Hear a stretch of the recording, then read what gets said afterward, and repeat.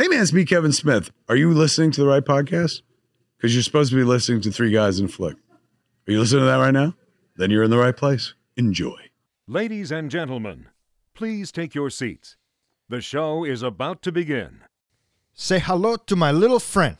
Say hello to my little friend. Say hello to my little friend. Say hello to my little friend.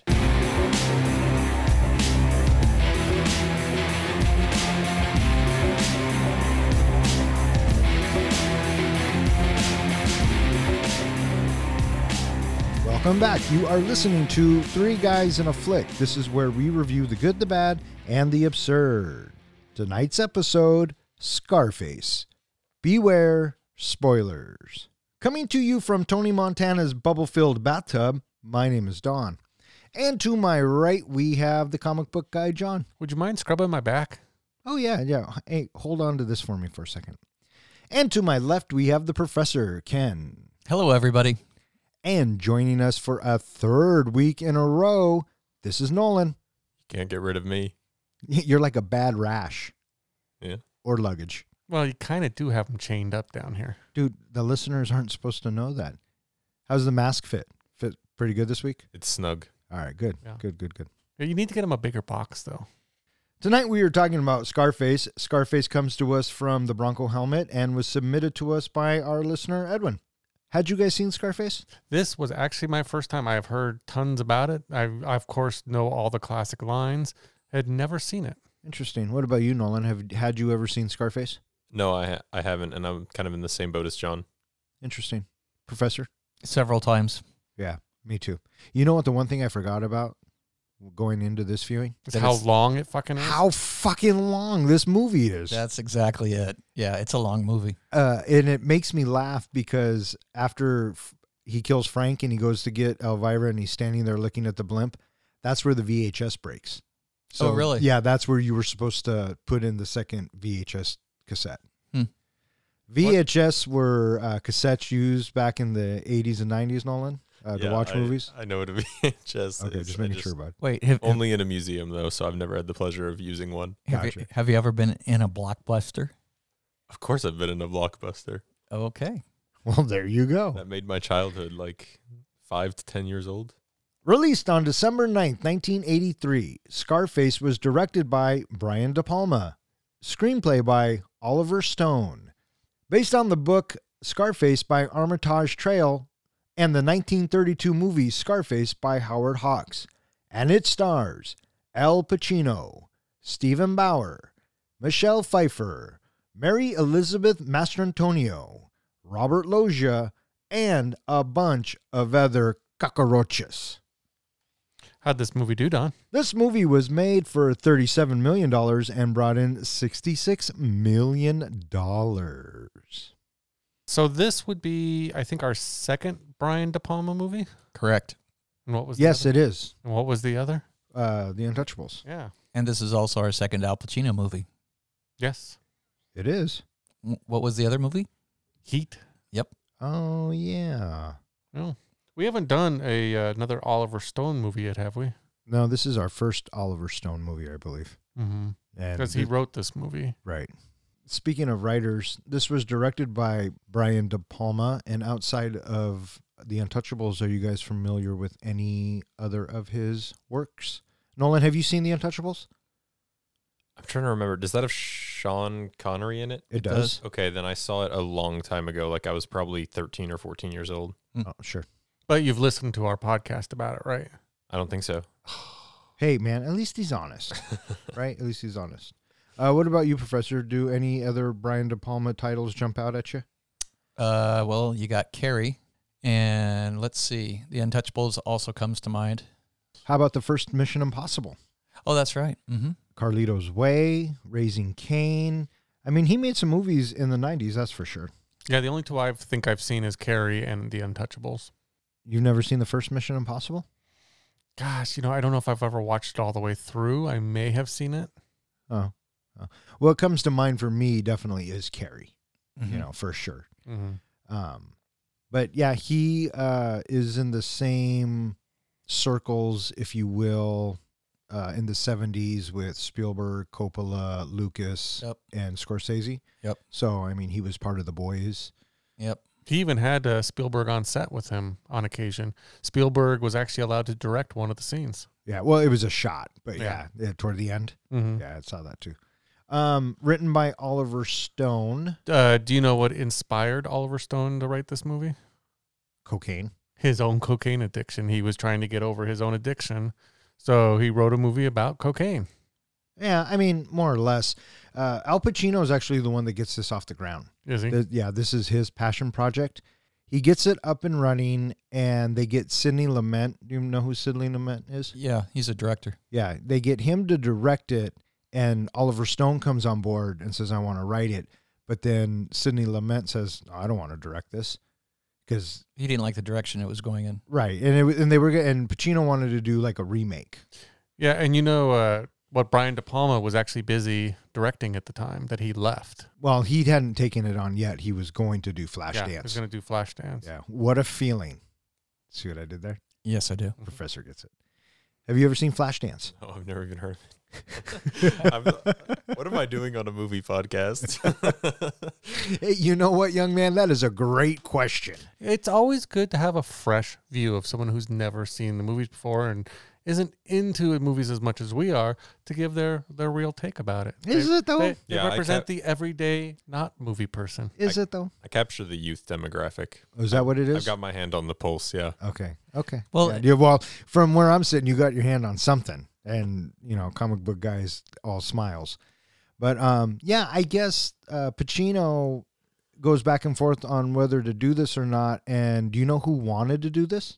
Well, I heard De Niro was considered, but he backed out. No, he wanted to do it, but he was only going to do it if Pacino didn't.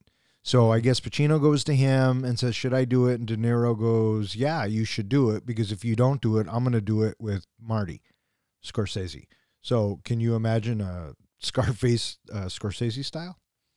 Could be interesting. Interesting, right? I feel like it'd be Goodfellas in Cuba, though.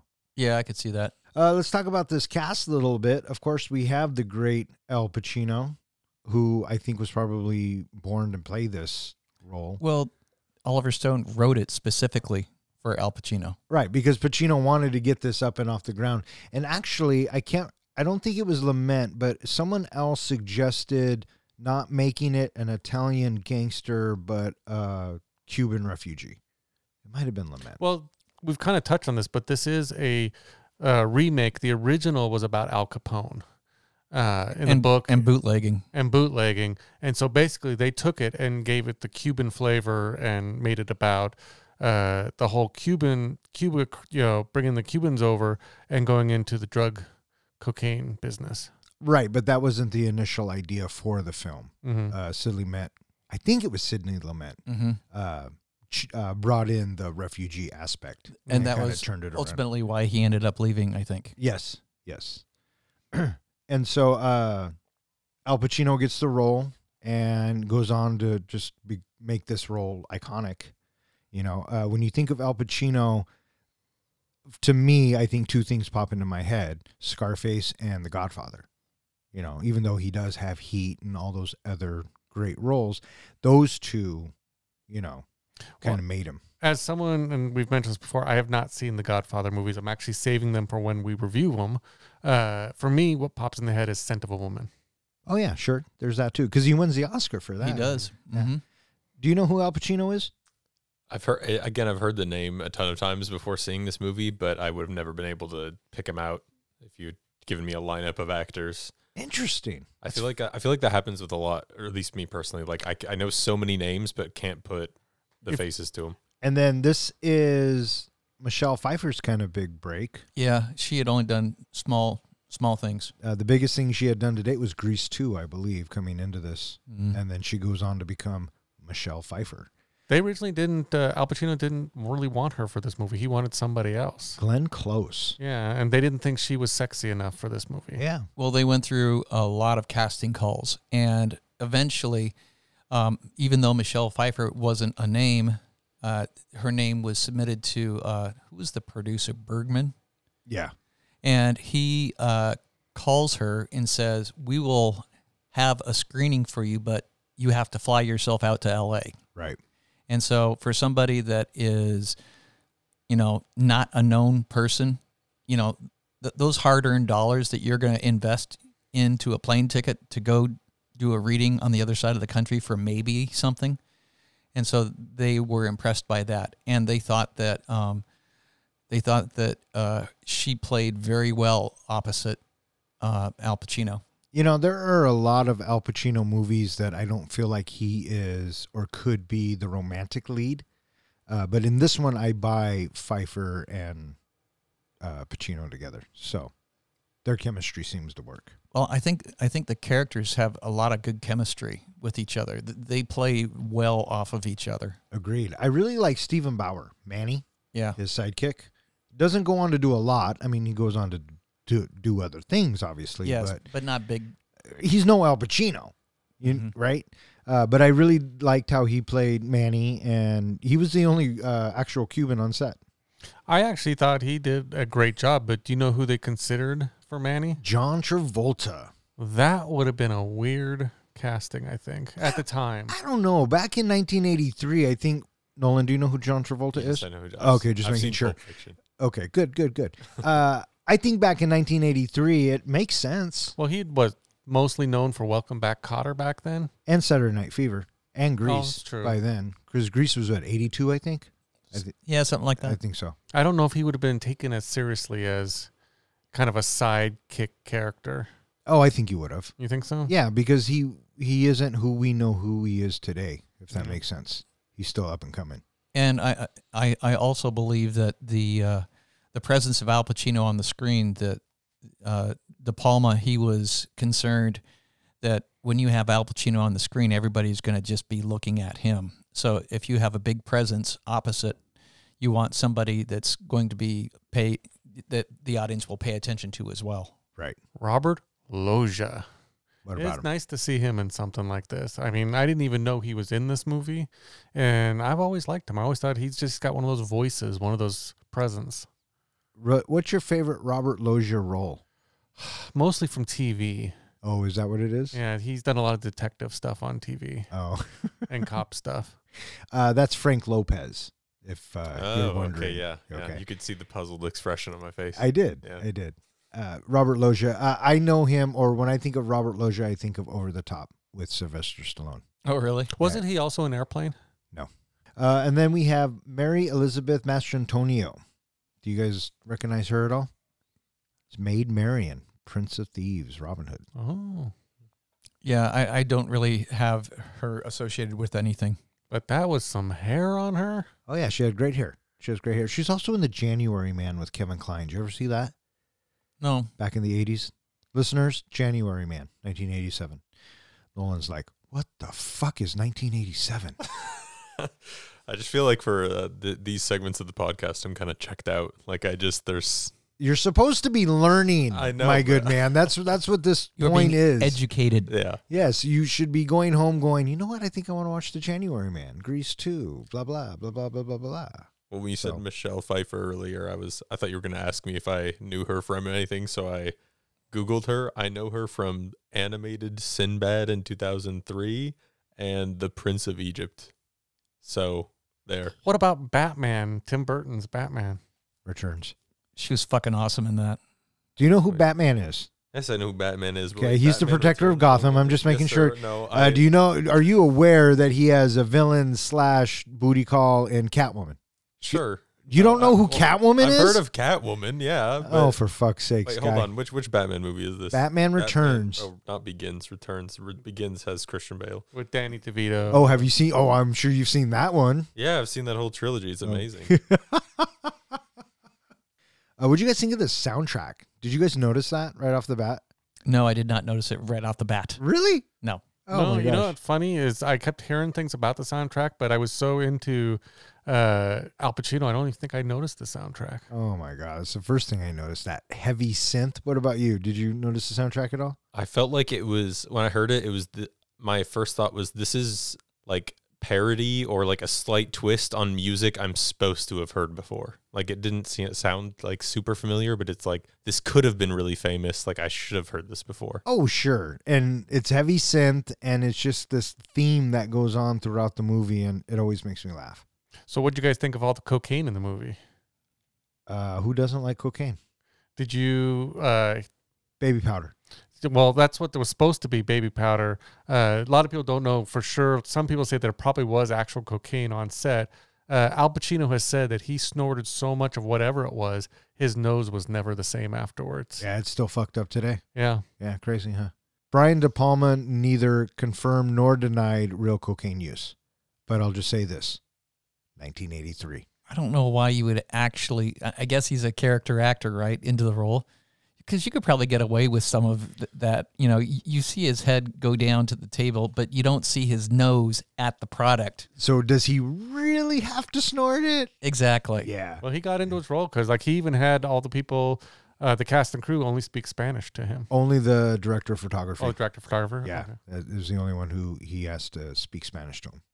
But yeah, he's a method actor. This movie, maybe it's because I watched some Miami Vice when I was, when it was on. I wasn't really big into it, but it gave me a huge Miami Vice vibe. This is where Miami Vice got its vibe. Is it? Oh, yeah. Because Okay. Miami Vice starts the following year, 1984. Okay. Yeah. So Scarface inspires so many things, but Miami Vice for sure. The Grand Theft Auto series, Vice City. Mhm. Have you ever played Grand Theft Auto? Yeah. Okay. Just making sure. All inspired by Scarface. I was going to say, wouldn't it be fun to see Crockett and Tubbs go up against Tony? Could come up on the wheel. Oh, fuck. Thank you, dude. You just saved me. I had no idea what I was going to use. Dibs. I get Miami Vice. I can't name a particular example, but how many times has Say Hello to My Little Friend shown up in other movies and TV series? And Oh, it is a iconic line going down in history as one of the top quoted lines ever. And did you know that line was not ad-libbed at all? It was written that way. I know. Yep. I was originally told in some of my notes that it was ad-lib, but no, Oliver Stone has come out and said, no, it was written that way, but the deliverance was all Al Pacino. Here at Three Guys, there's a particular word that we seem to like. We seem to use all the time, and that would be fuck. Do you know how many times the F word was used in this movie? 244. Professor, you got a guess? 207. 302. It was 207. I think someone actually read the notes. For its time, it was the most uses of fuck in any movie in history. Until 1993, when Martin Scorsese releases the crime drama Wolf of Wall Street. Goodfellas. And then sometime later, Marty Scorsese does it again in The Wolf of Wall Street. When I was watching it, there's a bit when Tony's in the bathtub and he's talking to Manny and Elvira turns to him and she says, "Do you have to say fuck all the time?" And I had to laugh because, well, I've heard that before. I think you should take that clip, and every time we swear, you should just play that every so often. Did the word fuck seem excessive to you, Nolan? Not really, but I feel like that's just a word that I use all the time as well. So it's a filler word. You use it to punctuate the words that are around it, like to make the words that aren't fuck stand out. I think. I agree with you, good sir. I get passionate about my movies, so I say fuck a lot. Yeah. Did you know that besides being, this whole drug lord type movie, there's a lot of good life lessons in this movie? I put down a list that I found of life lessons that come from this movie. 1, every day above ground is a good day. All you have in this world is your balls and your word. Don't break them for nobody. Never get high on your own supply. Always remember, this is a business. Always tell the truth, even when you lie. Every dog has his day. You're always going to be the bad guy. Never underestimate the other guy's greed. Never forget the world is yours. And never trust nobody. I think there's some good life lessons in there. So I guess it's about that time. Why, yes, boys, it is that time. Welcome to another edition of Master Movie Trivia. I am your reigning champ. You may call me the champ. I have compiled 5 questions and 5 questions only to test your knowledge of the movie we are reviewing. Each question could be worth multiple points, so if you know the answer, say it. And please wait until I finish each question. Now, I'm pretty sure you guys all got disqualified last week, so let's just follow the rules, okay? All right, here we go. Don't break my balls. This isn't Goodfellas. Question number 1. How much money did Tony try and give his mama? $1,000. Well done, Professor. $1,000. Was it on the tip of your tongue there, guy? Yeah. Yeah. You got to be fast. I know. Professor's fucking They're fast. good. They're good. Yeah. Question number 2. What animal can be seen chained to a tree during the wedding scene? Tiger. Like the tie.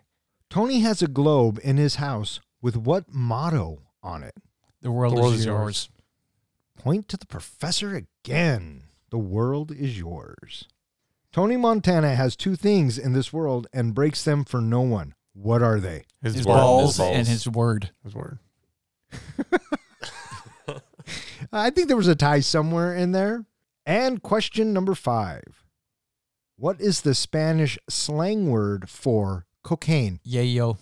Look at Professor. I'm going to go ahead and say, Professor, you just dominated this round. So congratulations. He knows his drug culture. Yes, he does.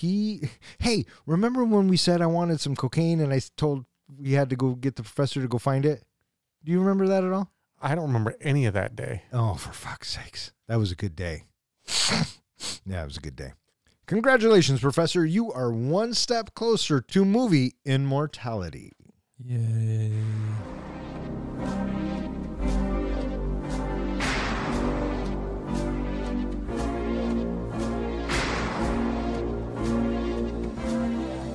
In 1980, Cuban refugee and ex-convict Tony Montana arrives in Miami as part of the Muriel boat lift, where he is sent to a refugee camp with his best friend, Manny, and their companions, Angel and Chichi.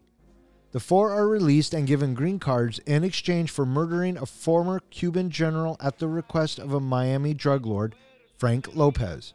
They find work as dishwashers at a restaurant but are soon dissatisfied. Tony says that he is meant for bigger things. Frank's right-hand man, Omar Suarez, sends the 4 to purchase cocaine from Colombian dealers. Tony and Angel are taken at gunpoint. Tony is made to watch as Angel is dismembered with a chainsaw before Manny and Chichi rescue him. The 3 kill the dealers and personally deliver the recovered drugs and money to Frank, suspecting that Omar set them up. So this film opens up and we're immediately given text, and it kind of tells us the state of the world and this whole Cuba business with Fidel Castro. Maybe it's just my lack of history education. I had never heard of this, so I actually had to go look up this Muriel boat lift. I was wondering if that was just made for the movie or if that was actually a real thing that happened, and it was a real thing. Yeah, and then we're introduced to Tony Montana. He's being interrogated. What'd you guys think of this opening bit with the introduction to Scarface? Well, you've got this wonderful camera work that is slowly taking us around Tony, and we have these tight shots of his face, and the camera slowly works its way around him, and there's no denying that you are being, in a way, kind of introduced to the character of Tony, that by the time this scene is over with, we kind of sort of know who this guy is. Yeah, I agree. Yeah, I thought they did a good job of kind of giving an intro to who he is, how he's kind of laid back, but he's watching his words. You can tell he's being very careful about what he says. So you kind of get an impression a little bit of who he is and how he's not being so truthful. Right. Mm-hmm. You concur? I concur. It felt like the professor was saying with how close up the camera is, it feels a little claustrophobic. If you're being interrogated, you probably get that feeling. So it ropes in the audience that way, where you're part of the interrogation, or you're very much so witnessing it. Yeah, De Palma gets right in your face with it, and the authorities aren't buying it, so they send him off to the refugee camp. Freedom Town. I did like the little bus thing where I told him exactly what you wanted me to say. I told him I was in sanitation. Sanatorium. Sanitarian. Sanitarium. So funny. A month has passed.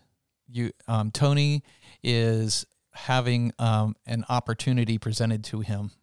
That there is, Manny has discovered that there is a general that's coming in from Cuba, and they are going to kill him in exchange for the four of them getting green cards and getting out in a month. Right. And so De Palma is telling us a lot in just this short amount of time for this particular instance.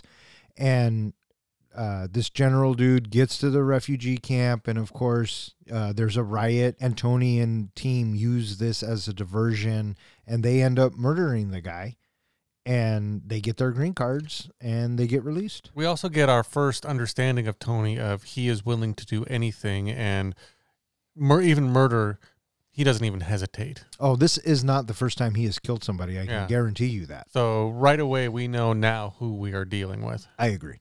And I pondered, were they responsible for creating the riot?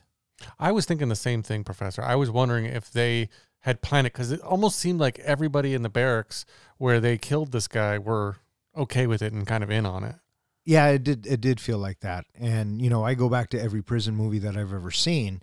You start a riot as a diversion. So I wouldn't put it past them to starting the riot. For me, I don't know if this is a quirk of my personality, but in some movies, I find myself not paying attention to the central, focal point of a scene. And I would encourage listeners and maybe you guys to go back and look at the riot scene. Take a look at some of the people in the background. Some of the stuff they're doing is utter nonsense. I understand that they're supposed to be a part of a riot, but there are some people doing things very similar to the peasants in Monty Python and the Holy Grail, where they're just like banging sticks on beds, and there's just such random chaos in the background. And I feel like some of these extras didn't have their whole hearts in it when they were filming this scene. Maybe it's just who I am, but this whole scene of the riot, all I kept thinking was, you guys have to sleep there tonight. I mean, you've just torn up your beds, you've torn up your pillows, and you still got to live there. Yeah, well, you play dumb games, you win dumb prizes. Yeah. So they get out, and they're in a food truck washing dishes. And Tony's kind of all pissed off, right? This isn't what he signed up for. He wants to go out and do bigger and better things. And Manny keeps telling him, patience. Well, it doesn't help that they're parked across the street from a fancy club where they're watching fancy people going in and out. And that's what Tony wants. Yeah. It's definitely the American dream. We meet Omar. He pulls up and he offers them a job for $500. And what am I, fucking baggage handler? Yeah, no fucking way. 1,000. Ballsy. Tony has such a presence, and he's so abrasive, and he just calls it like he sees it. He knows what Omar was offering them was shit, but Manny was more than willing to say, okay, yes, please. And Tony's like, no, fuck that. We're not baggage handlers. Yeah. So they were offered a job, and he will pay them $5,000 to do the coke deal. Right, with the Colombians. Do you think it was a setup? Yes, I do believe it was a setup. Because the way the guy says to Omar, he says, what about the Colombians? And then Omar gets this bright idea, like, oh, yeah, I'm going to send this fucker because he thinks he's a badass. Knocks him down a peg. Yeah. I also thought, I thought it was kind of a test. I think when he gives them the offer, he takes it, and doesn't he mention something about hating the Colombians or something? Does that ever get addressed later in the film? Tony does. He mentions that he just doesn't like them, doesn't trust them. I was just curious if that tied into any of the other plot points later. I didn't notice anything. No, not really. You can see that he doesn't like them during this drug deal. Mm-hmm. But yeah, he just says that he hates the Colombians. Yeah. But you could also see here, he's actually got a brain on him. He's actually pretty smart the way he has the two wait down there, and he tells them, if I'm not back in a certain amount of time, something's gone wrong. He has the door left open. He kind of eyeballs everybody that's in the room, especially the lady on the bed. He knows something's up, and he knows not to say where the money is. I mean, this isn't his first rodeo. Speaking of this hotel scene, what did you guys think of this whole bit? Well, I dug the establishing shot. We start up high, and the camera comes down as the car comes rolling up, and then it whips around, and we are right there at the car watching them get out of the car. And then as they get out of the car, the camera follows them back up the stairs. Yep. So a lot of crane work on De Palma's picture. Yeah, there's a lot of that in this. Yeah. A lot of beautiful cinematography. Yeah. I remember growing up and my brothers watching this movie out on VHS, probably in 1984, 85. And all I remember is them talking about this chainsaw scene. And so growing up, not seeing Scarface, I had this image in my head of what happened because I didn't see it. All I did was hear about it. Right. And then we get to the scene and the chainsaw bit happens. I like the idea how De Palma shows you, but he doesn't. Exactly. And I remember thinking, wow, that wasn't as bad as I thought it was. And what I thought it was probably 1,000 times worse. And, and we would probably see it today, but back then. That's the genius of the shot. Yeah, I agree. The brilliance. The original version was way more graphic. It was actually much longer. They had to cut it down for the censors. They had a lot of problems with ratings on this movie. This movie was given an X rating 3 times before they finally talked them down to an R. Right. And then the last time there was such a subtle difference between X and R that De Palma just released all the footage from the X anyway. Yeah. So I like how when Tony gets into the room and him and the Colombian guy are going back and forth and he's like, do you have the money? No, it's not here. Do you have the drugs? No, it's not here. Okay, so do you have the money? Yeah, but it's not here. What about the drugs? Not here. And then Tony says, do you want me to go back out and come back in and we can start over?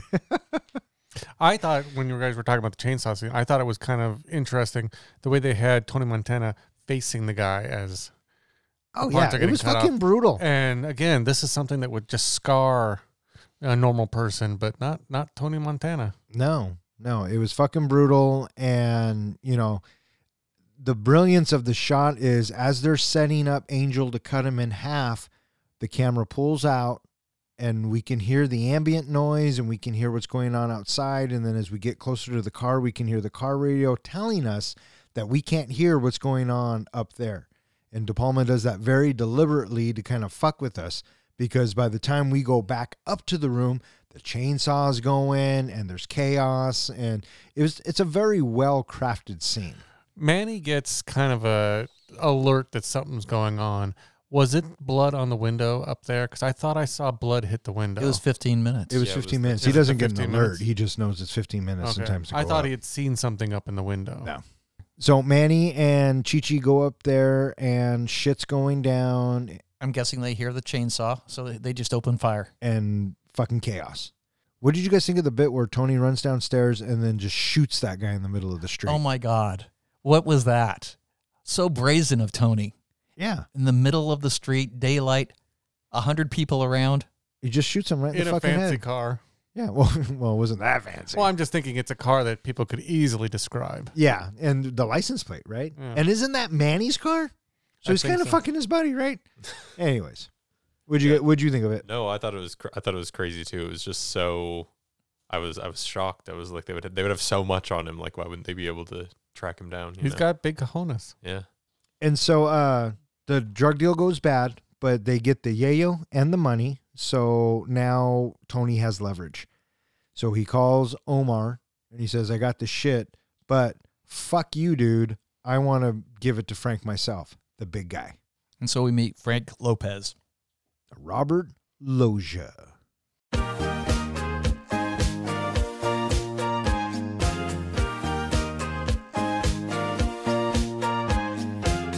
During their meeting, Tony becomes attracted to Frank's trophy wife, Elvira. Tony and Manny begin working for Frank. Later, Tony visits his mother and younger sister, Gina, of whom he is overprotective.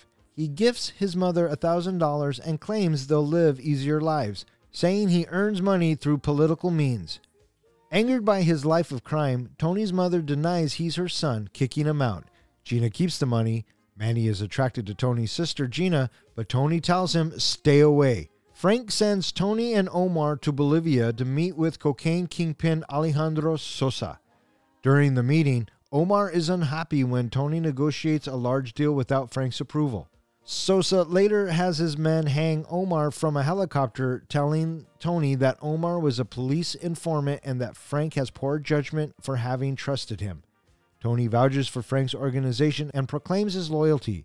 Sosa takes a liking to Tony and agrees to deal, but warns Tony never to double-cross him. And I think his exact words were, don't fuck me, Tony. And so Tony and company have the cocaine and the money, and they go to Frank, and this is where we meet Frank. What do you guys think of this whole bit? I was a little bit confused that Tony was getting so much attention from Frank, like giving him all the praise, when I understand that he put his life on the line, but I feel like it was Manny who came in and kind of saved the day and took a bullet. Like he put in a good haul of the work, I feel like. Oh, you're not wrong.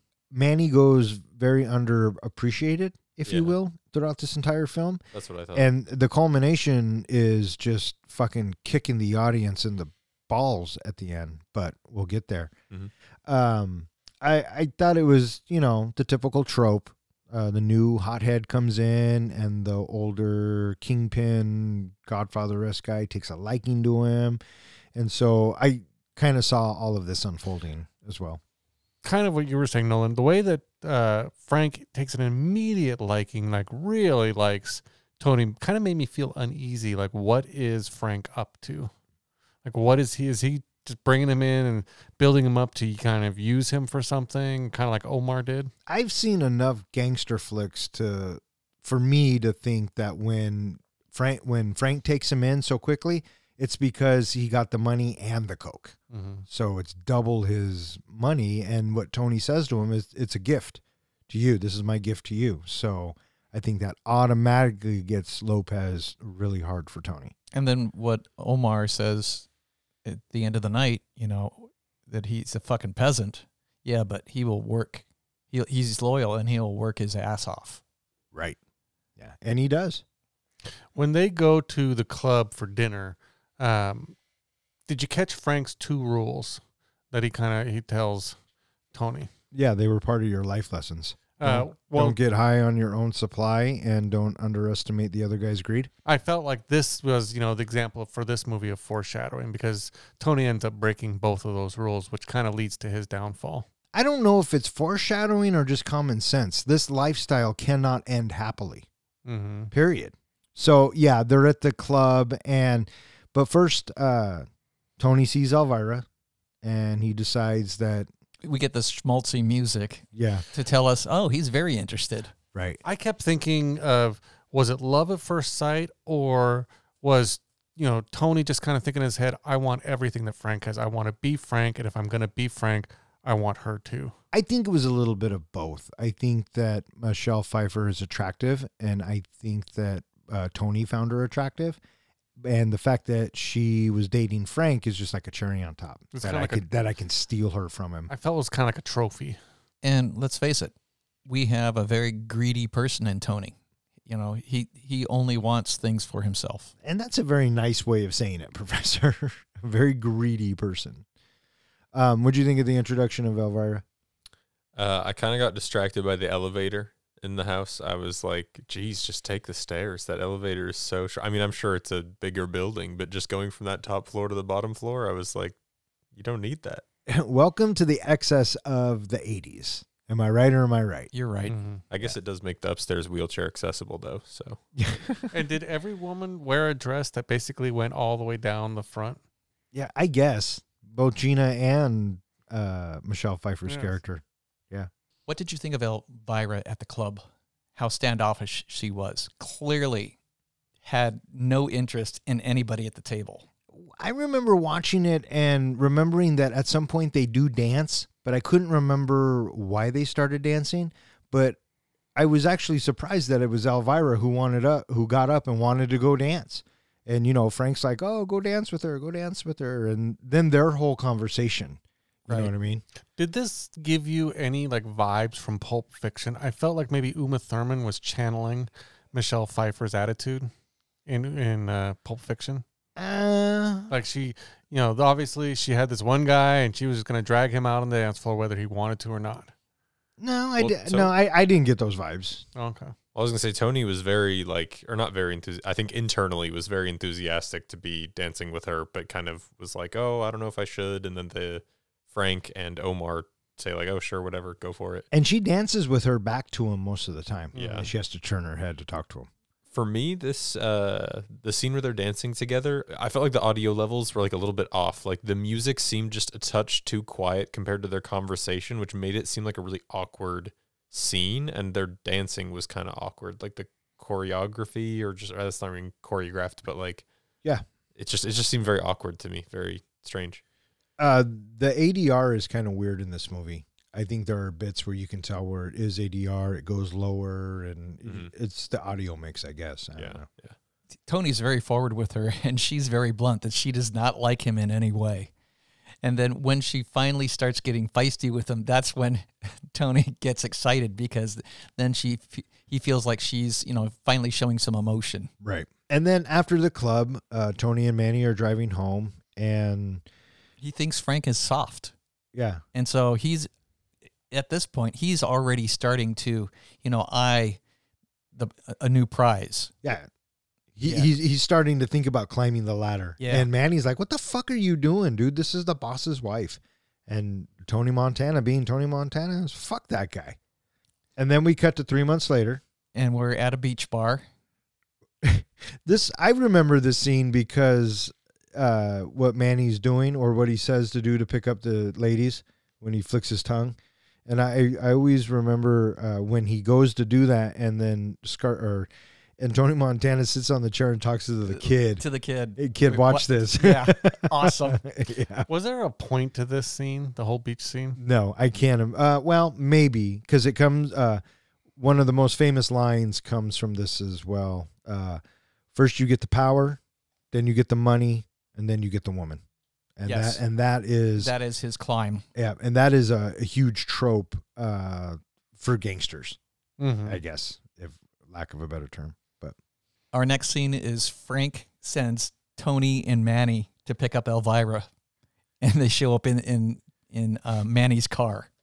With the tiger print seats. and she's just like, "Fucking, are you kidding me?" Because she's stuck up. So that's Manny's car that they pull up in. Is it a different car, that like different make and model than when they go meet with the Colombians? Yeah, Yes. Because so the whole interior, like all the seats are redone up, and like that's different coat of paint. And stuff it's like a different car. Yeah, because it's a different. when they meet okay. the Colombians, the car is like a brick red or Yeah. dark red. It's kind of a beater, yeah, right? And then this one's a Cadillac, is and it it's yellow. it is yellow, and the leopard interior, or the tiger striping interior, is totally something that Manny would get. Yeah, That totally fits his character. Yeah, and she says it looks like somebody's nightmare. Right. Then he goes to impress her by getting the Porsche. And I love how he's walking around. He's already planning, like, we'll get bulletproof glass. We'll do this. And then I love the comment from the guy selling it. It does not come with the like rocket launchers or whatever on the side. Right. And then Elvira says, "Don't forget the fog lights."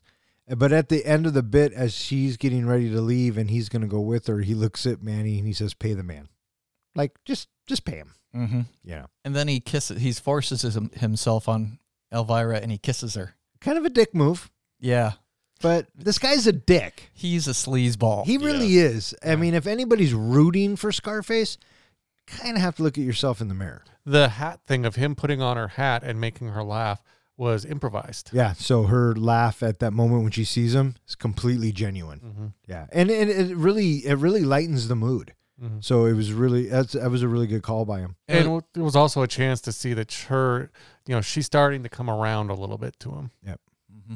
When she mentioned the fog lights, in my head, for some reason, I thought, like, is this foreshadowing? Like, is this going to come up again later? Like, if they actually get that on the car and, like, there's some need for it? But do they? No. I don't Okay. think so. I don't There think you so. go. Well, no, but I'm saying, like, that was just my thought when I first watched it. I was like, this is an odd bit of foreshadowing. You've gotten into That's his what I fucking thought. head. Good job. Good job. That's my job. And after this bit, Tony goes to visit his mom and his sister. What did you guys think of this whole scene? I was surprised the first time I saw it to know that his family has already been living in the States. Yeah, I was surprised too. Yeah, come to think about it, I was surprised about that as well. I did think it was interesting that he had not even let them know he was in the States until he had made something of himself. So right away you get the impression that he's been on the outs with his family, and now he wants to come in as, showing he's made something of himself to try to impress his mother. Yeah, and he even tells her, that's why I stayed away. I was out trying to get this thing going or whatever it is. And she knows, she's not dumb. You're a fucking drug dealer. You're the bad guy, so don't come around here. I don't want you to corrupting your sister. I remember thinking, even way back when I saw it, is it me or does Tony and Gina have a weird relationship? I thought there's just a really weird vibe, which comes out later on when she starts kind of flirting with him.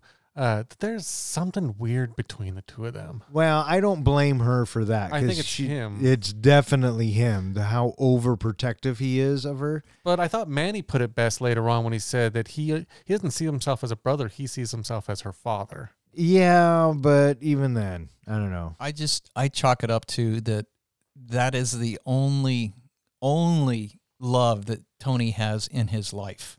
And because he is so desperately lonely and alone that he grabs it very, very tightly and he doesn't want to share it with anybody. I think it's also a good point you make, Professor. I think it's also the only person that really loves him. Besides loving her, she loves him for knowing that he is this bad guy. I think Manny loves him too. You think so? I think Manny would have had his back until the end. I think so too. Yeah. Which makes that even more devastating. But whatever. So he tries to give Mama $1,000. She's not having it. She kicks him out. Gina runs out. Naturally, he's going to give her the money. We'll stay in touch. Blah blah blah. And I can already tell he's going to ruin her life too. So yeah, that's what the Mama was afraid of. That if you're around her, she'll become just like you. Yeah, and she did say, when she throws the money back at him, who did you kill for this? Right. She knows he's bad. Yeah. He's the bad guy. They never really touch on what he did to go to jail in the first place, but from this because originally he says it was for political reasons or for whatever. From this interaction with Mama, we know it's for something really bad. And then Manny sees Gina apparently for the first time, and Tony gets into the car. She's beautiful, and hey, the way he erupts. Oh my gosh, so fucking over the top. I mean, almost borderline psychotic. Yeah. The music shifts, and he shifts, and Manny's looking at him like, what the fuck did I just say? Mm-hmm. Fucking crazy. I kept trying to think of why he was really against that idea. Besides being the overprotective brother, I thought it's either that Manny is kind of seen as a womanizer, especially with that tongue sequence at the beach and how he's just about, constantly they show him throughout the movie slapping women's butts and really trying to hit on them and do all these things. Either he's a womanizer or it's the fact that he's into the lifestyle. I think it's both. I think that Tony thinks that Manny is a complete womanizer, and he is. Let's not sugarcoat it. He very much is. And it's about getting into the life as well. But I think also a lot of it is his overprotectiveness because he gets pissed. For me, I feel like the first few scenes we had with Manny, like the vibe he put off and the role that character plays, I knew he was going to die at some point in this movie, but it wasn't until you have this interaction with Tony. With Tony, where I was like, okay, now I know how he's going to die later in the movie. Like this conflict is going to Yeah, up. You knew this wasn't going anywhere. Yeah. You knew this wasn't. I immediately popped my head. He's going to kill Tony, or he's going to kill Manny in bed with Gina. Pretty close. And so now we are in Bolivia. And Omar and Tony are visiting Sosa, the drug lord in Bolivia. What do you guys think of this whole bit? I have to say that it was interesting listening to, a large-scale drug deal.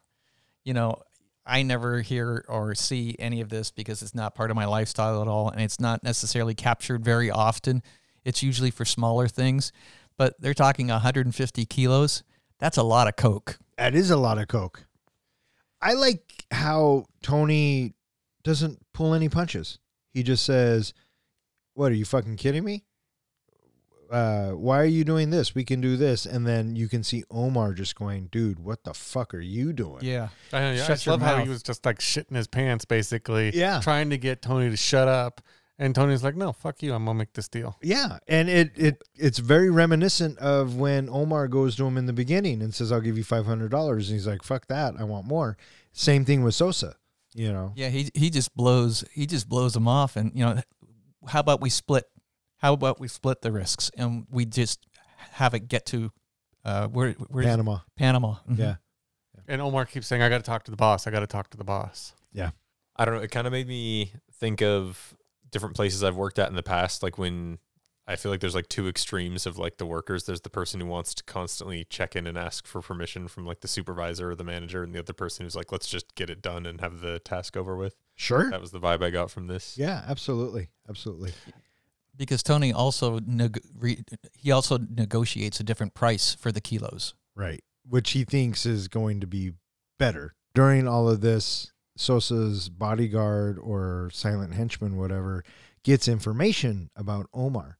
And so they come back and Sosa or Omar says, I got to talk to Frank. Yeah, because they're openly squabbling in front of Sosa. Yeah, which I thought was funny. Yeah. And I love how Tony just keeps telling him to shut the fuck up. This was I think, of this movie, my oh fuck moment. This one Was basically when they pan over, because I knew something likely was about to happen to Omar. I got that impression of when they were saying, oh no, you can go away and you'll fly right back. I'm thinking, oh no, this guy's fucked. I love how Sosa goes, no, not you, Tony. Why don't you hang back for a minute? But when they panned to that helicopter and you could see that Omar had the shit beaten out of him, and then they were going to drop him out of plane. I thought they were just going to drop him. I didn't realize he was going to be hung out of plane. So that was my oh fuck moment. What's weird is when they have the silent henchman on the phone. I thought for some or John, you were saying you had the oh fuck moment or like the vibes pre oh fuck moment. But for me, I had those feelings, but I thought maybe this is just like a red herring. I don't know why. Just like I had a split second of doubt where I'm like, I feel like they might be building this up to be anticlimactic for like a different payoff later, like where they would get Omar a different way or try and get Omar and Tony a different way. Sure. I thought that Sosa was listening in via a mic at the table, and he wanted to hear which way the wind was blowing, and he wanted the deal made. And so this is how he decided, I'm going to make the deal go. Omar gets killed, and now it's kind of all on Tony, and he's making this deal with Sosa without Frank knowing. And so now he's got to go back and present this deal to Frank. One little thing right at the end that I caught, again, talking foreshadowing, is when Sosa says to him, don't fucking double cross me, or don't fuck me. But he's so suave about it when he's talking to him. You know, I think you and me, we can work this out. We can do business together a long time. Just remember, I only tell you one time. Don't fuck me, Tony. Don't you ever try to fuck me. I liked how... And Marsalis Wallace doesn't like to be fucked up by anybody but Mrs. Wallace. I do like how Tony's reaction to Omar getting killed was, I didn't like the fucking guy. Totally.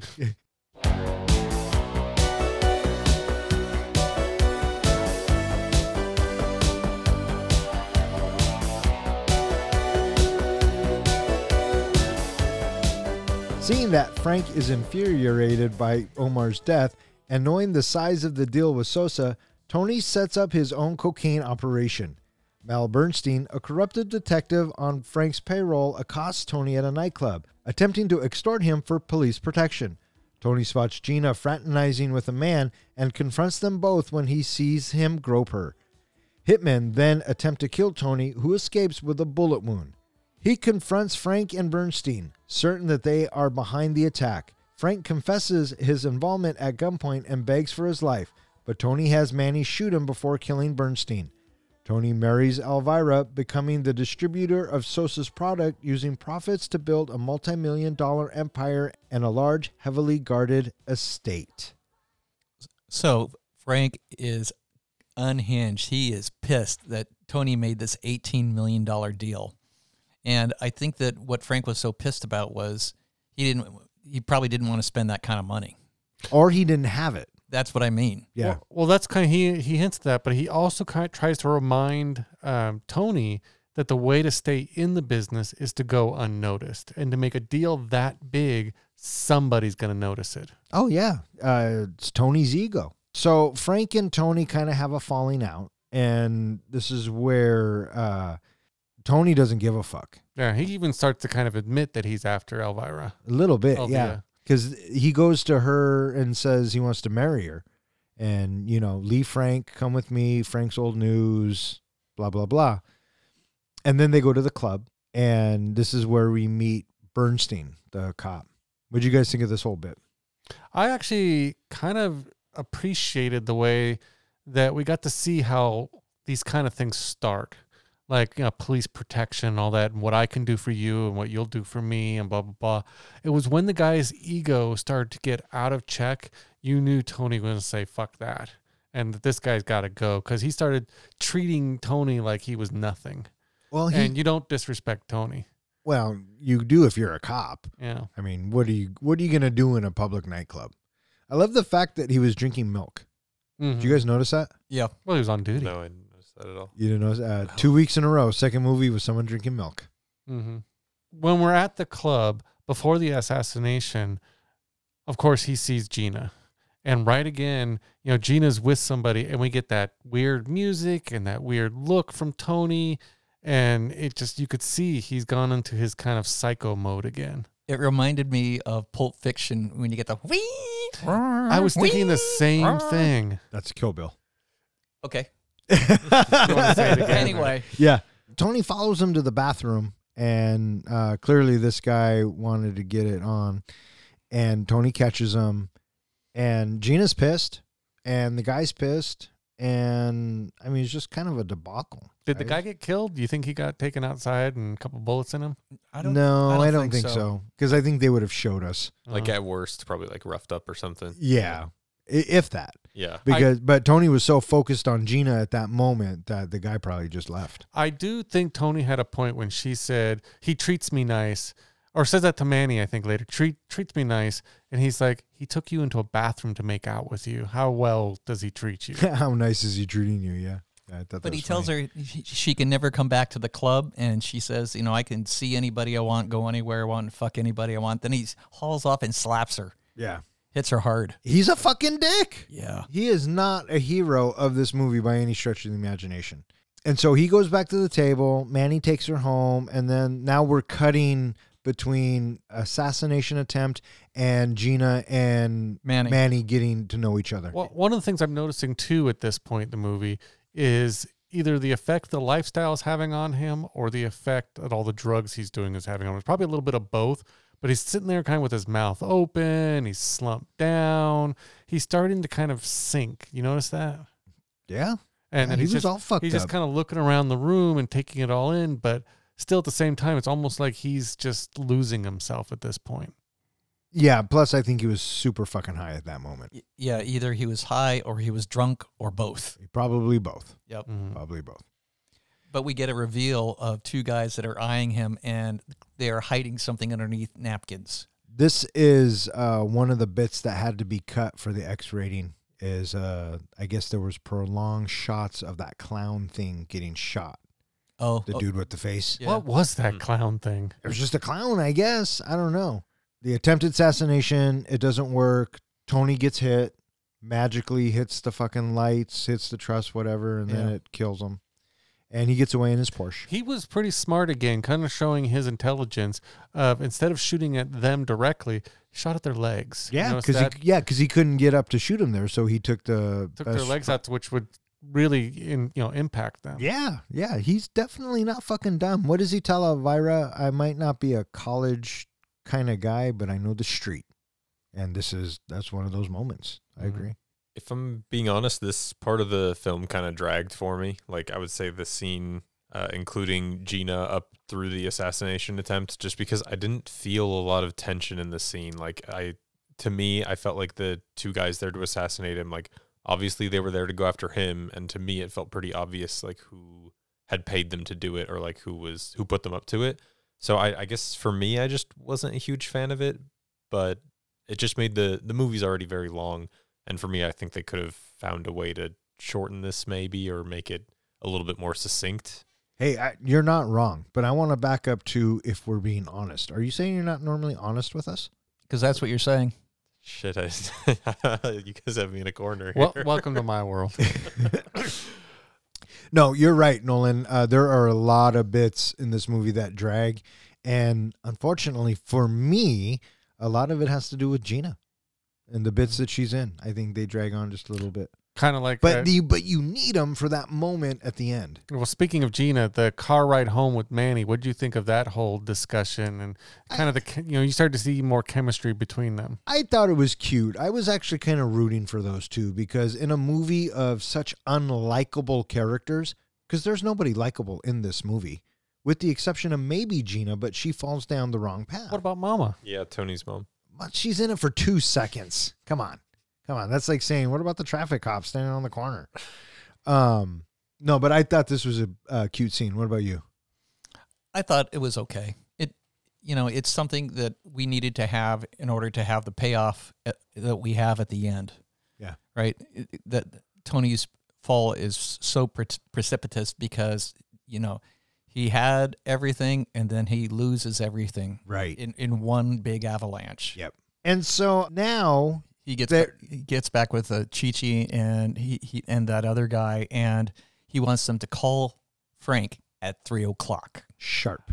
3:00 sharp. I kept wondering where that was going, and when we finally get the scene, it was actually a pretty brilliant thing to do. He's a smart guy. Yeah. Not likable, but smart. Yeah, because that was savvy. Yeah. So he goes in to Frank, and the cop are there. Oh my gosh, what happened to you? You look awful. Yeah, and he's, well, you should see the other guys. And Frank's coming up with some bullshit, and Tony's kind of playing along for a moment because we'll get him. baiting We'll get him for you. We'll get him. Yeah. It was the Diaz brothers, right? But the phone rings and it goes on and on and on, and I like how Frank goes, "Oh, it's probably Elvira just wondering where I'm at," and Tony's all, "Well, I'll answer it for you," forcing Frank to answer the phone. And so we know what's being said. Hey, I fucked up. We missed him, and then it's Frank's reaction, which is gonna tell Tony what he needs to know. What'd you guys think of this whole bit? It was good. The tension builds wonderfully in this scene because, what's with the phone call? Now it's 3:00. Okay, we'll see what happens. Oh, what's Tony going to do now? Yeah. I didn't know how to react to what happens after this, which is, I know that Tony kept saying in different spots in this movie that Frank was soft and Frank was weak. But I didn't expect him just to fold like a house of cards, just to basically be begging for his life. It was a gorgeous camera shot when we are there and we see Tony come in, and the camera slowly backs up and we watch Tony come in and sit down, and the camera starts tracking around Tony. We get around to the side. Just a beautiful tracking shot. I noticed that a lot throughout this film, that there was a lot of them. There's a lot of camera movements that De Palma pulls off, and they look real nice. Yes, they do. Real nice. I guess it's a little bit later in the scene, but I just thought I guess 2 things. I'm going to start with the first one. That's usually how it goes. 1, yeah. 2. No, maybe you should do the second thing. Okay, I'll do the second thing. I vote the first. Well, for fuck's sakes, okay, will you yeah, go yeah, already? What okay. the fuck are we doing? Jeez, the second thing. I thought it was very humorous, the interaction with, I believe he's a lawyer, like the guy who they leave alive, like they shoot the cop and then... Ernie? Frank is Ernie, yeah. He's Frank's henchman. He's his he's bodyguard. Just a henchman. He's not. Okay. I love that bit. You want a job? Yeah, and just... You got a job. Like, yeah, and I got to say, watching that go, hey, what about Ernie? And then that we hold on Tony, and we're like, oh, man, what's going to happen? I am sure that everybody in the audience, you're seeing that for the first time. Nobody is breathing, nobody is blinking, and everybody is waiting to hear what he's going to say. And the music's swelling. It's going. Then it cuts out, and he goes, "You want a job?" So it was nice timing there. One thing I thought was kind of just, I don't know if I appreciate it or if I thought was worked well in this was, while all this is going on with Frank, notice how cocky and confident that cop was just sitting there. And he's like, I'm going to walk out of here, no problem, either way. He was smug. Yeah, so smug. So it was kind of nice to see him get his. Really? Yeah, I didn't mind that so much because the guy was an asshole to start with. Oh I feel like he took the first bullet kind of like a champ. Yeah, he he's didn't like, what the react fuck? much to that. He was like, you can't shoot a cop or And something like that. And he's like, I can fix this. Hang on, I can fix this. But before that, I think my favorite part of this whole scene is Frank goes, "Please don't kill me. Please don't kill me." And Tony Groveling goes on his hands and knees. and Tony goes, "I'm not going to kill you." And he turns to Manny Manolo, "Shoot this piece of shit." So good. There's kind of a contrast with this scene and later in the movie because he has Manny kill Frank for him, but then later in the film he's insulting, I think it's Sosa, I believe he's insulting when he's saying like, you won't get your hands dirty, like you have to do this when they're following the car with the explosives. Right. And I just think it's interesting that like Tony doesn't do his killing for himself in this scene and then is later criticizing the other guy. Oh, it's Yeah, That's but kinda I what I'm mean, trying to say. but Tony has killed his share. I mean, he kills the cop right then. Well, yeah. I mean, so yeah, what's the yeah, fucking difference? I guess, yeah. I think he was just doing it to show Frank at that last moment that he has the power now. Yeah. I totally took it as a fucking power move and a total gangster move. I also saw it not only just a power move, but basically saying that, Frank, you are now below me. You're not even worth me killing you, so I'm going to have Manny do it. Yeah. And Frank was ready. I mean, we talked about Frank begging for his life, but he was willing to sell off everything. Like, he was like, you want Elvira and stuff, and just Take her. She's yours. She's yours. $10 I'll million? disappear. Yeah. And so after Manny says, "Hey Tony, thanks," and he takes that swig, you see the clock on the shelf, 3:03. 3 minutes. 3 minutes. What a huge change. Yes. I noticed that too, the 3 minute mark. And then we cut to Tony going to Elvira's and waking her up and telling her the news. And he says, go get your stuff. And then he goes outside and sees the blimp. And this is where the VHS broke. So this is half the movie. We're halfway there. And then we get a montage of Tony taking over. Tony's empire building. Yes. And to that fantastic song. What'd you guys think of this whole bit of his rising to power? Well, it's about time, right? An hour and a half into the movie. Yeah, because more or less, that's what this movie generally is about. The rise and fall of pursuing the American dream of having everything and then losing everything. I guess that ended up becoming part of the reason why the Film Critics Board ended up going along with the movie, because De Palma went out and he got a group of officers that were depicting this movie as an anti-drug movie.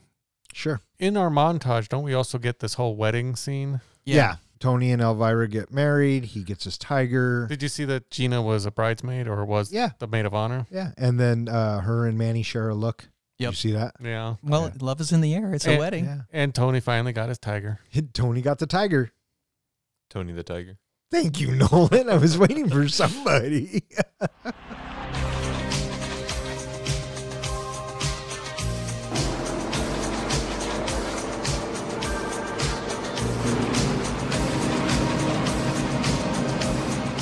In 1983, a money laundering sting operation by federal agents results in Tony being charged with tax evasion and facing potential prison time. Sosa offers to use his government connections to keep Tony out of prison, but only if Tony helps kill an activist intending to expose Sosa's drug operations. During dinner at an upscale restaurant, Tony accuses Manny of causing his arrest and Elvira of being an infertile junkie, prompting Elvira to leave him. Tony and Sosa's henchman, Shadow, travel to New York City to assassinate the activist.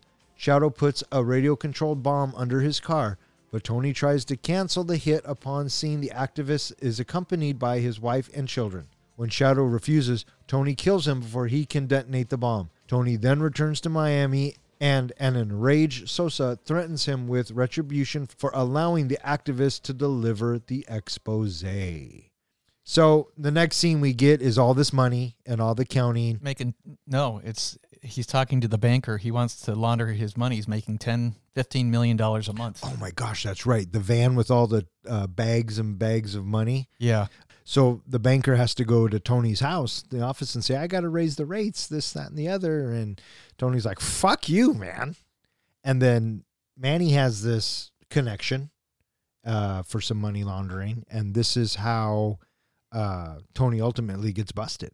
And we also get to see, this is probably one of the first times that we see Tony turn on Manny, because he's turning so paranoid. And Manny's like, you need to lighten up. You need to get out of the house and do something, type of thing. We have the bank of 9 security cameras, and so it's really starting to show that Tony is under a lot of pressure, and it doesn't help that he's doing a lot of coke. A lot of coke is an understatement.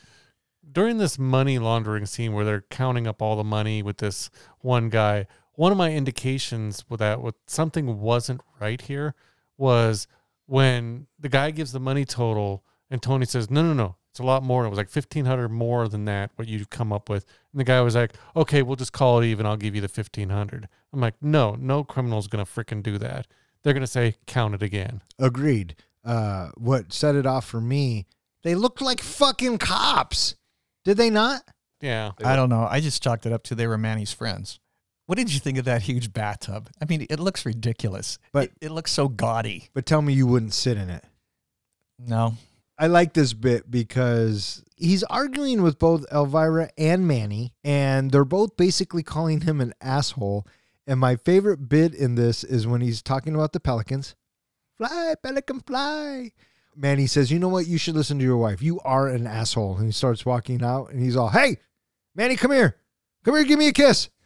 It makes me laugh every single time. And you know, it's telling. He says, you know, I don't need nobody. And so here he is. He's completely isolated himself. And he has only anger and cocaine to pass his days. Cocaine's a hell of a drug. I would definitely lay in that bathtub. It'd be pretty nice. I will say, though, I would have gotten a much bigger... If I'm going to have a TV angled towards a bathtub, I'm going to get a much bigger one. That was a tiny little thing. And well, it was 1983. That was the biggest one they had in 1983. We didn't have flat God, screens you yet. are so ungrateful. But I will say, if you're living in an estate full of like alcoholics or substance users, why are you putting the bar next to the TV that's angled towards your bathtub that assumingly a lot of people are going to be getting up and walking in front of? Well, because I have someone to bring me the drinks. I don't fucking know, But Nolan. I didn't write the fucking script. I know, but he complains. Elvira walks over to make herself a drink, and he's like, get the hell out of the way of the TV. And it's like, well, you put the bar there in the first place. Well, that's not you're not wrong. One of my thoughts is if you want to have a good discussion with me, how about after you're out of the bathtub? Why? Because I don't want to have a discussion whether you're in the bathtub. Why? Does the naked form bother you? Yours would. That's not what you said the other night. You know what? We're not going to talk. We're not going to get into that right now, bud. How long do Okay? you think it takes to fill that bathtub? Hour? Hour 5, maybe? Maybe. And is the water still warm when you're done? Totally. During the money laundering scene, great tracking shot that we have where the camera starts out, you know, with their, it's 2 hours later, right? Yeah. They've been at it for 2 hours. And so, you know, having them go around and we come around to the side and, you know, it's off, you know, and they talk about the discrepancy and the camera goes up. And I totally looked at that clock and go, oh my God, that's a camera. There's totally a camera in there. Oh, yeah. De Palma likes the camera shot where you start on one thing and then you move the camera and establish something else, and then you go right back to that one thing that you just started on. We do that with the hotel at the beginning with the chainsaw. We do it in this bit.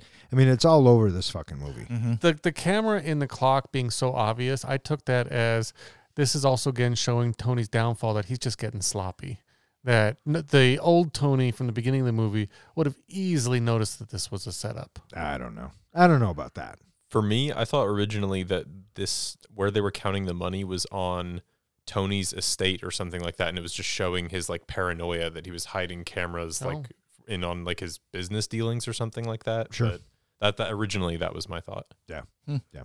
So he gets busted, and next we see Tony with his lawyer, and the lawyer's saying, look, babe, you're going to have to do some fucking jail time. 5 years, out in 3. Yeah. And Tony's like, fuck that.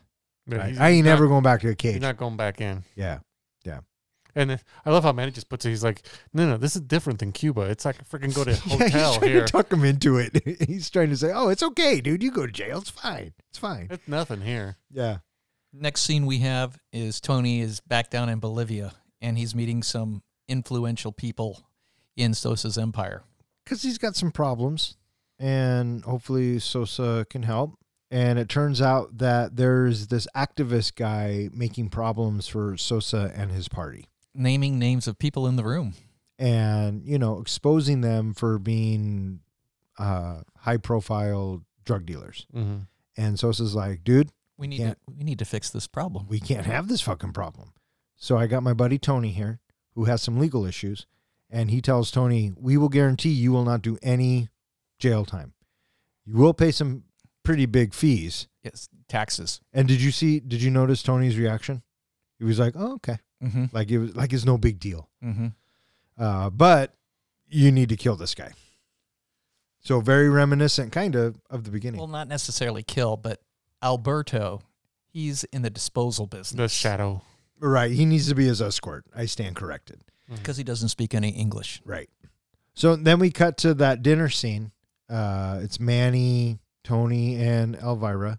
Tony looks like he's stoned or drunk or both. He's hammered because he won't let up on Manny, and he definitely will not let up on Elvira. Pretty much calls her a junkie, Infertile horror. infertile something. He tells Manny that he needs to run the business for a week while he's in New York. Right. And Manny, he doesn't want to do it. And this is where we get the speech where he says he's the bad man. Bad guy. Well, also, we have Elvira. She finally erupts, and she leaves him. And that's the last we see of Michelle Pfeiffer for this movie. Mm-hmm. So what did you think of Tony's big speech to the restaurant? I thought it was classic. I think that he's looking at all of these people who are looking at him, and he's saying what they're thinking. Mm-hmm. And he doesn't give a fuck. He's unapologetic. And For all of them to feel superior and good, then they have to look at somebody as the bad guy, as below them. Right. And he's like, that's what you guys have cast me. That's my role, and I am the bad guy. Right. And a great tracking shot of Tony during his entire dialogue, following him as he gradually works his way out of the restaurant. Right. What did you think of this, Nolan? For me, I think this scene showed a lot more of the, like from prior scenes, we can tell that like the decline of Tony has started, but I think like the substance abuse side of it comes out more in this scene. Like he's much more visibly drunk or high or both than in past scenes. I know we have the scene with the hitmen where he seems pretty out of it, but I think in this one, it's like he's not only out of it, but he's like pushing all of the people who were supposedly close to him further away. Sure. And then we cut to New York. New York City. He has to show the shadow around or escort him while they plant a bomb underneath this activist's car. What'd you guys think of this whole assassination attempt bit? I was honestly surprised it just wasn't one of those you turn the key and the car explodes. Why they had to follow them and do it at a specific place? Or Because they wanted to detonate it in front of the United Nations to make more of a statement. Oh, is that what it was? Yeah, that's okay, what he 'cause says. I missed that. But it turns out that the activist is not going to work alone this morning and has his wife and kids. What did you think of Tony not wanting to kill the wife and kids? Do you think that's a redeemable quality? I think they were just trying to show that there's even a line that Tony won't cross. Yeah, I thought that it was important to have that for Tony. It shows that he's not quite there yet, being like the drug lords that we come to associate being running their cocaine empires. Yeah, and I think earlier in the film when he's interacting with the kids, that was kind of to establish that, like, regardless of all the horrible shit he's done, he's like a guy who enjoys kids. I don't know how to phrase that. Yeah, and maybe he sees it as I'm not a complete monster yet. Mm-hmm. And he did mention to Elvira, when he's visiting her at the poolside, you ever think about having kids? I want to have kids. Right. They abort the mission, or he aborts it by shooting Shadow in the face. And so now he is fucked. In the meantime, we do have Tony calling back home a couple of times to find out that Manny is completely off the radar for a couple of days. Nobody knows where he is. And then he also finds out that Mom doesn't know where Gina is either. Mom has Right. been trying to get a hold of him. Right.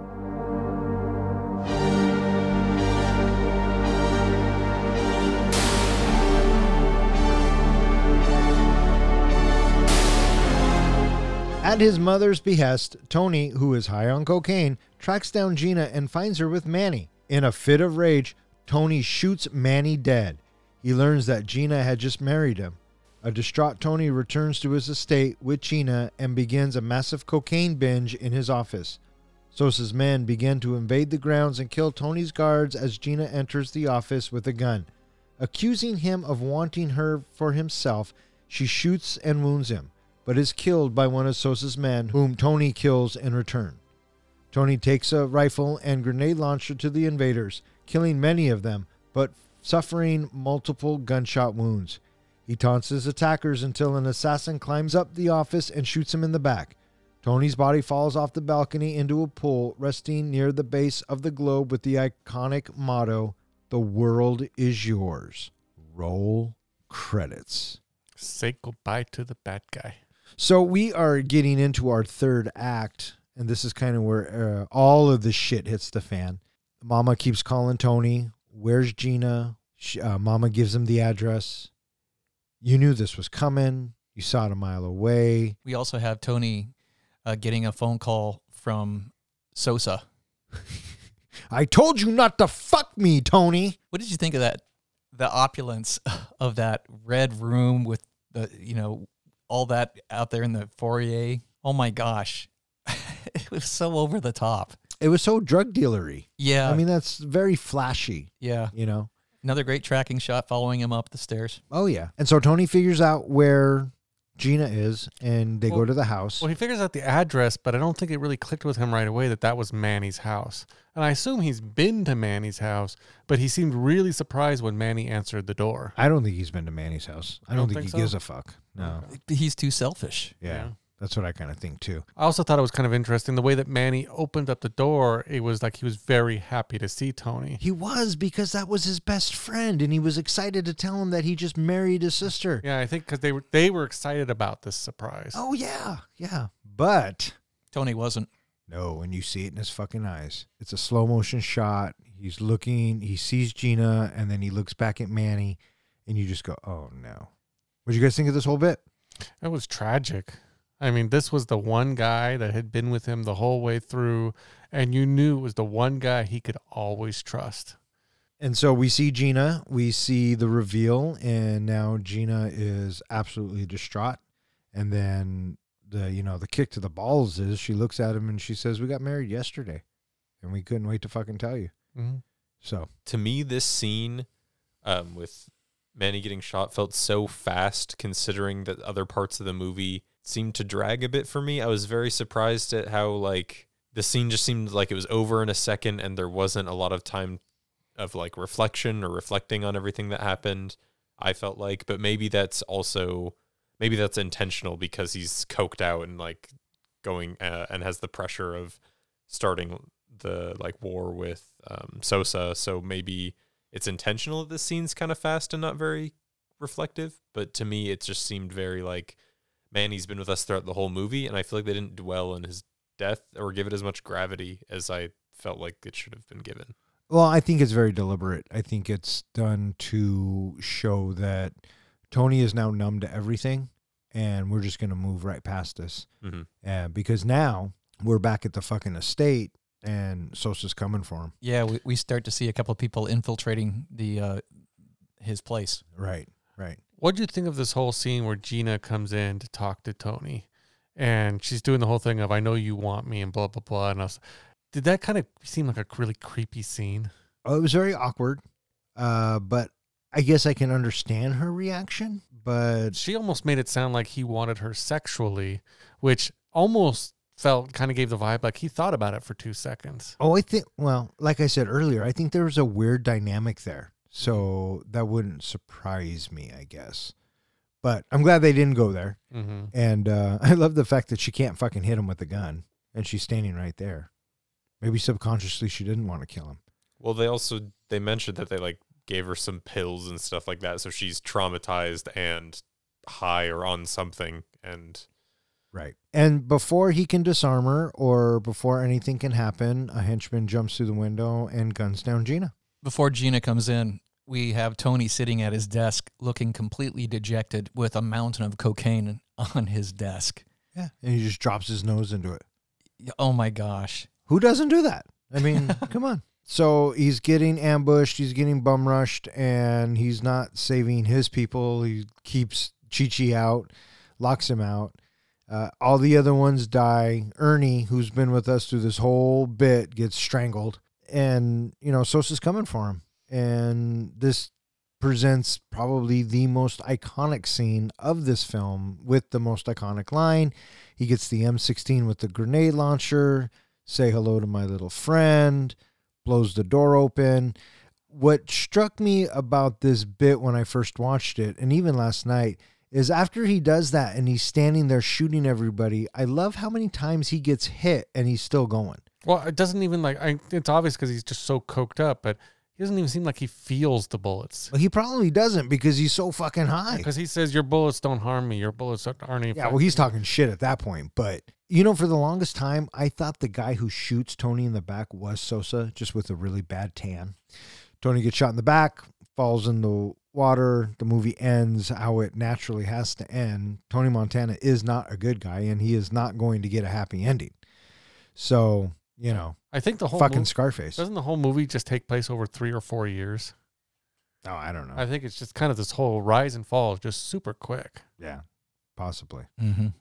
All I remember thinking last night after watching it was, wow, what a fucking depressing movie. It was fucking depressing. All I remember is pausing it a little ways through and thinking, oh my God, I've already sat here for 2 hours. I still have another 50 minutes. I know. Yeah. I even stopped to look just to see how much longer it was in the movie. Yeah.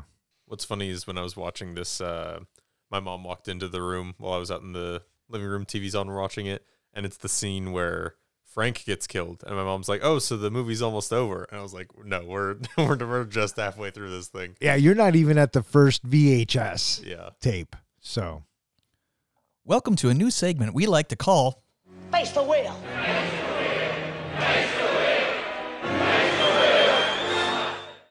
The premise is simple. I will spin the wheel, and whatever category comes up, John and Don will apply it to the movie we are reviewing. Once they have presented their idea, it's up to you, the listeners. Let us know via social media or on our website which idea you like best.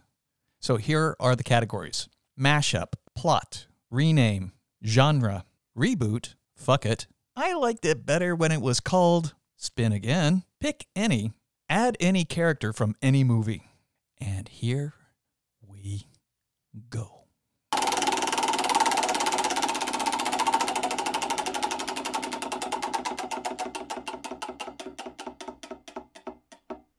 Reboot. speaking of reboots. All right, rebooting Scarface. So reboot's like a sequel, yeah? Not necessarily. If you were going to remake the movie, what changes would you make? So if it was going to be contemporary today, maybe he's selling crack. I don't know. What's the difference? Because it's whack. You want me to go first? Yeah, go ahead. If I was going to reboot this movie, I would make it, present in today's current culture, in that, what's going on today. So it's not, in the past, not in the 80s, not in the 20s, whatever. But I would get Quentin Tarantino to direct it. I would do it in his style of an up-and-coming drug lord. Because I don't know, have we ever gotten a Quentin Tarantino movie that dealt with drugs in a way, like drug lords and things like that? I can't think of one. Pulp Fiction.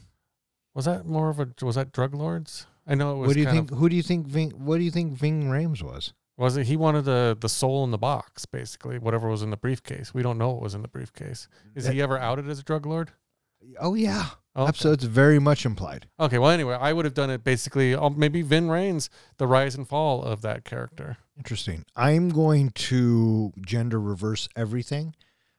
Tony Montana is now Antonia, and it's going to be her rise into the drug world, and we'll play it from that perspective. I don't know if this is quite a reboot, so you guys can correct me on it. Oh, we will. I think an interesting idea for reboot would be, well, because the movie already shows you the rise and fall and Tony and Tony's greed, and shows that angle of being in the drug world or drug trade. I think it would be interesting to kind of show some of or tie in more of like the history of that time frame, like with a lot of Cuban people immigrating to the U.S. and just showing their struggle, their side of things. And like I think you could make a reboot of this film where maybe some of like the issues that the drug trades caused in South America. Does that make sense? Yeah. And there you have it, listeners. Let us know via social media or on our website who you thought had the better use of category. And that concludes this week's Face the Wheel.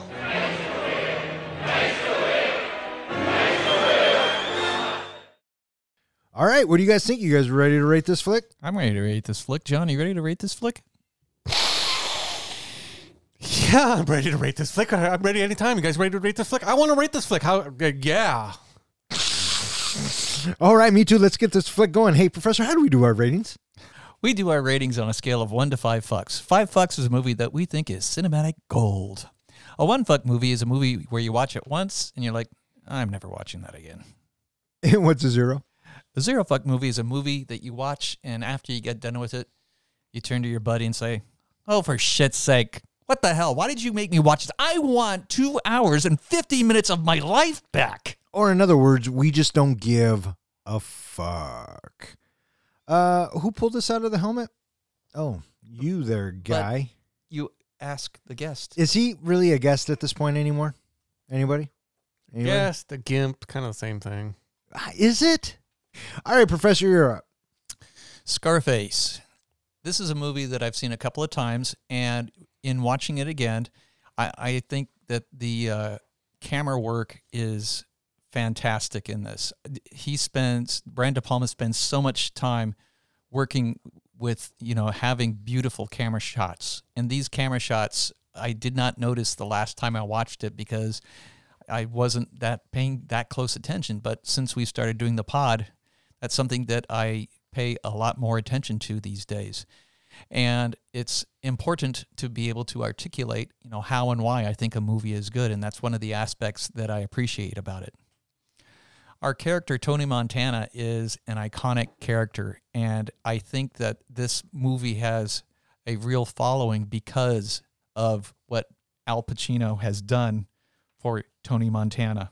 And his character is despicable and sleazy and awful as he is. He's still an interesting, intriguing character to watch because he has such cojones, and he is so brazen, and it is always really fascinating to watch his precipitous rise and fall and how pretty much nobody gets out alive at the end of this movie. I thought that the supporting cast worked well too. I really enjoyed the character of Manny and Gina. And I thought that Frank, he was such a gaudy, over the top, crass, obnoxious guy. The way he would just yell everything. It was amusing having him being so obnoxious because every time, oh, there he goes again. It was amusing watching him, how over the top he is. But I really appreciated how he ends up groveling for his life at the end. And to have him go out just like that, it was kind of satisfying, actually. By the end of the movie, I got to say the last 20 minutes, by the time you get to the end of the movie, you're like, wow, because that is one heck of a roller coaster ride at the end of the movie. So much shit goes down. And, I was thinking that this movie, it is a little bit like if Quentin Tarantino was around in 1970, in 1983, I could kind of sort of see this because of all of the blood that we have in the killings and such, and where you just don't know how things are going to unfold. And I think that Brian De Palma has really done a good job at putting this movie together. And I really also had an interesting time thinking about this movie when I compared it to The Wolf of Wall Street. All despicable characters, and I didn't like that movie. But why is it that this movie was okay for me? Because this movie doesn't have any redeemable characters necessarily either. Well, maybe in Gina, but, she unfortunately, went down the wrong path. And I think the reason why it still works for me is because Tony Montana is a fictional character, and all of these characters were fictional. And it was not necessarily the case in The Wolf of Wall Street because it's based on a real person, and that real person didn't necessarily get their comeuppance. And so I think that this movie is more enjoyable for me, even though we have characters that nobody's good in it. In the end, I'm giving this movie 4 fucks. 4 fucks from the Professor. All right, Guy, you're up.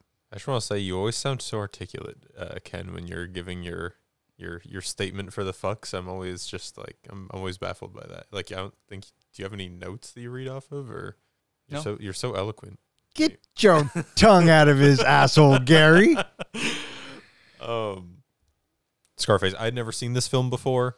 I'd known a lot of the more quotable moments just from general pop culture and hearing other people say them all the time. To me, this film was very tropey. I felt like there were a lot of things that drew inspiration from this movie, but since it's an older film, it just appears tropey to me because I've seen what has come after it. But for me, that kind of took away from the film at certain bits. The plot and the narrative was very, sometimes or most of the time purposefully so. It was just very calculatable. You kind of knew where everything was going to come to a head, and I think it was very predictable in that sense. Just because the plot is predictable, that's not a major drawback to the film. For me, it was just such a long film, and since I knew where it was going, it made it a less enjoyable watch. I think this film suffers from being so long that it could have made a good miniseries, or it could have been shortened in some areas. But for me, I think Al Pacino does a great job with his role as Tony. He just creates this character that's just insane to watch. For me, I'm going to have to give Scarface 3 fucks. 3 fucks from Nolan. You're up there, guy. Okay. Hold on, let me get this pile of cocaine out of it. Here, I'll get it for you. You missed the spot. Oh, wait, hold on. Thank you. That's my gums. Before I go, though, Yeah. now you've done all that coke, Oh, yeah. do you want to guess what my rating is going to be? Yeah, hang on, one more. How many bumps was that? That was 3, right? Okay, you're giving it 3 fucks. 3 fucks. Okay. Al Pacino is a national treasure. Whatever movie you put him in, you know you're going to get an amazing portrayal from Pacino. Even in a not-so-great movie, you still are going to be entertained by Pacino. I've never seen this movie before, but I always wanted to because who doesn't know who Tony Montana is? Pacino created a top-level iconic character in Tony Montana. We've all heard the quotes, and who hasn't said at one time or another, "Say hello to my little friend." My biggest issue with this movie, kind of like you were talking, Nolan, is that it feels really long, while at the same time doesn't feel like it tells us the whole story. I know that the original cut was a lot longer, so it feels like to me that this movie would have been better cut up into a series of movies instead of one long movie. It's funny that you brought up the idea of being a miniseries. I could see this almost like, a Godfather series that we got part 1, part 2, part 3, something like that, and got to see the rise and fall of Tony Montana from maybe, leaving Cuba all the way up to his final end. I also found myself putting this movie up against Goodfellas, which, in my opinion, was actually done better as a gangster movie. I found way more tension and character development in Goodfellas than Scarface. Of the two, if I wanted to recommend a movie to someone for kind of the drug lord gangster type movie, I would have to say Goodfellas is the one to go with. If I had to choose which one of those to watch again, I'd probably choose Goodfellas. So for those reasons, I'm giving Scarface 3 fucks. That's a bingo. 3 fucks from the comic book guy. My turn. You go next. Thanks, buddy. I remember watching it way back when, and I remember thinking then that it was super long, and watching it again last night just kind of reiterated that for me. It was super long. But here's the thing that I did notice about Scarface last night. It is very well put together. It is a film that is well crafted. The shots that De Palma uses are effective. The soundtrack, though dated and kind of wonky, I feel like works. Pacino was born to play this character. He created it, and he does such a good job at it that for the character of Tony Montana, there is no redeeming qualities. Outside of Gina, like we said, maybe no one in this film is a good person at all. So we are watching the rise and fall of bad people, if you will. This movie, I feel, is incredibly depressing, and the end is inevitable. You see it coming from the beginning and just how he lives his lifestyle. And I guess I understand why it's such a big phenomenon and why people gravitate toward it. Tony's attitude toward everything and just his way of life, I can see how that's appealing to people. But what I don't see is how it ends, how that can be appealing to anybody. But hey, to each his own. I personally think that it is a beautifully crafted, depressing movie.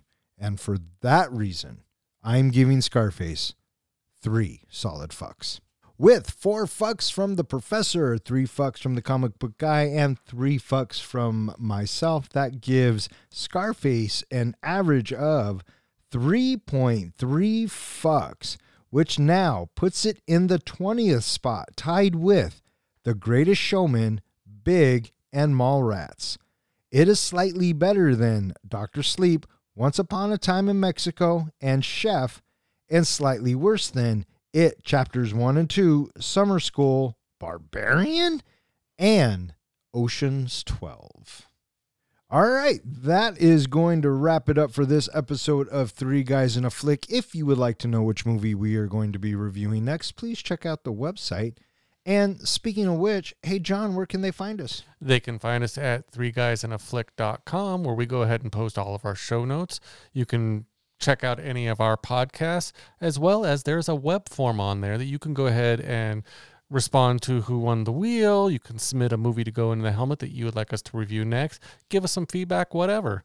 You can also find us at all of social media and anywhere that hosts podcasts. And if you are listening to this current podcast on Spotify, Apple, Google, any of them, go ahead and give us a comment, a like, anything. That would be terrific. We would love to build our subscriber base as well as hear what you think of the show.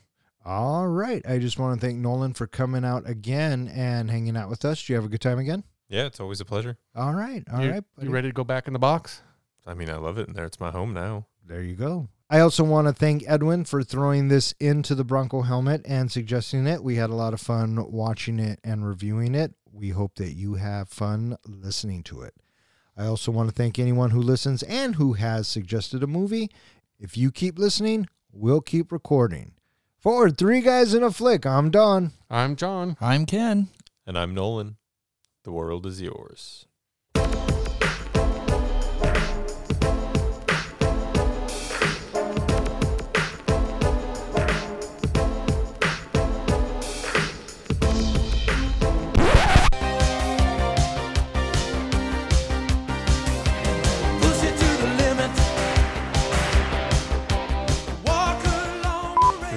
It's the other way around.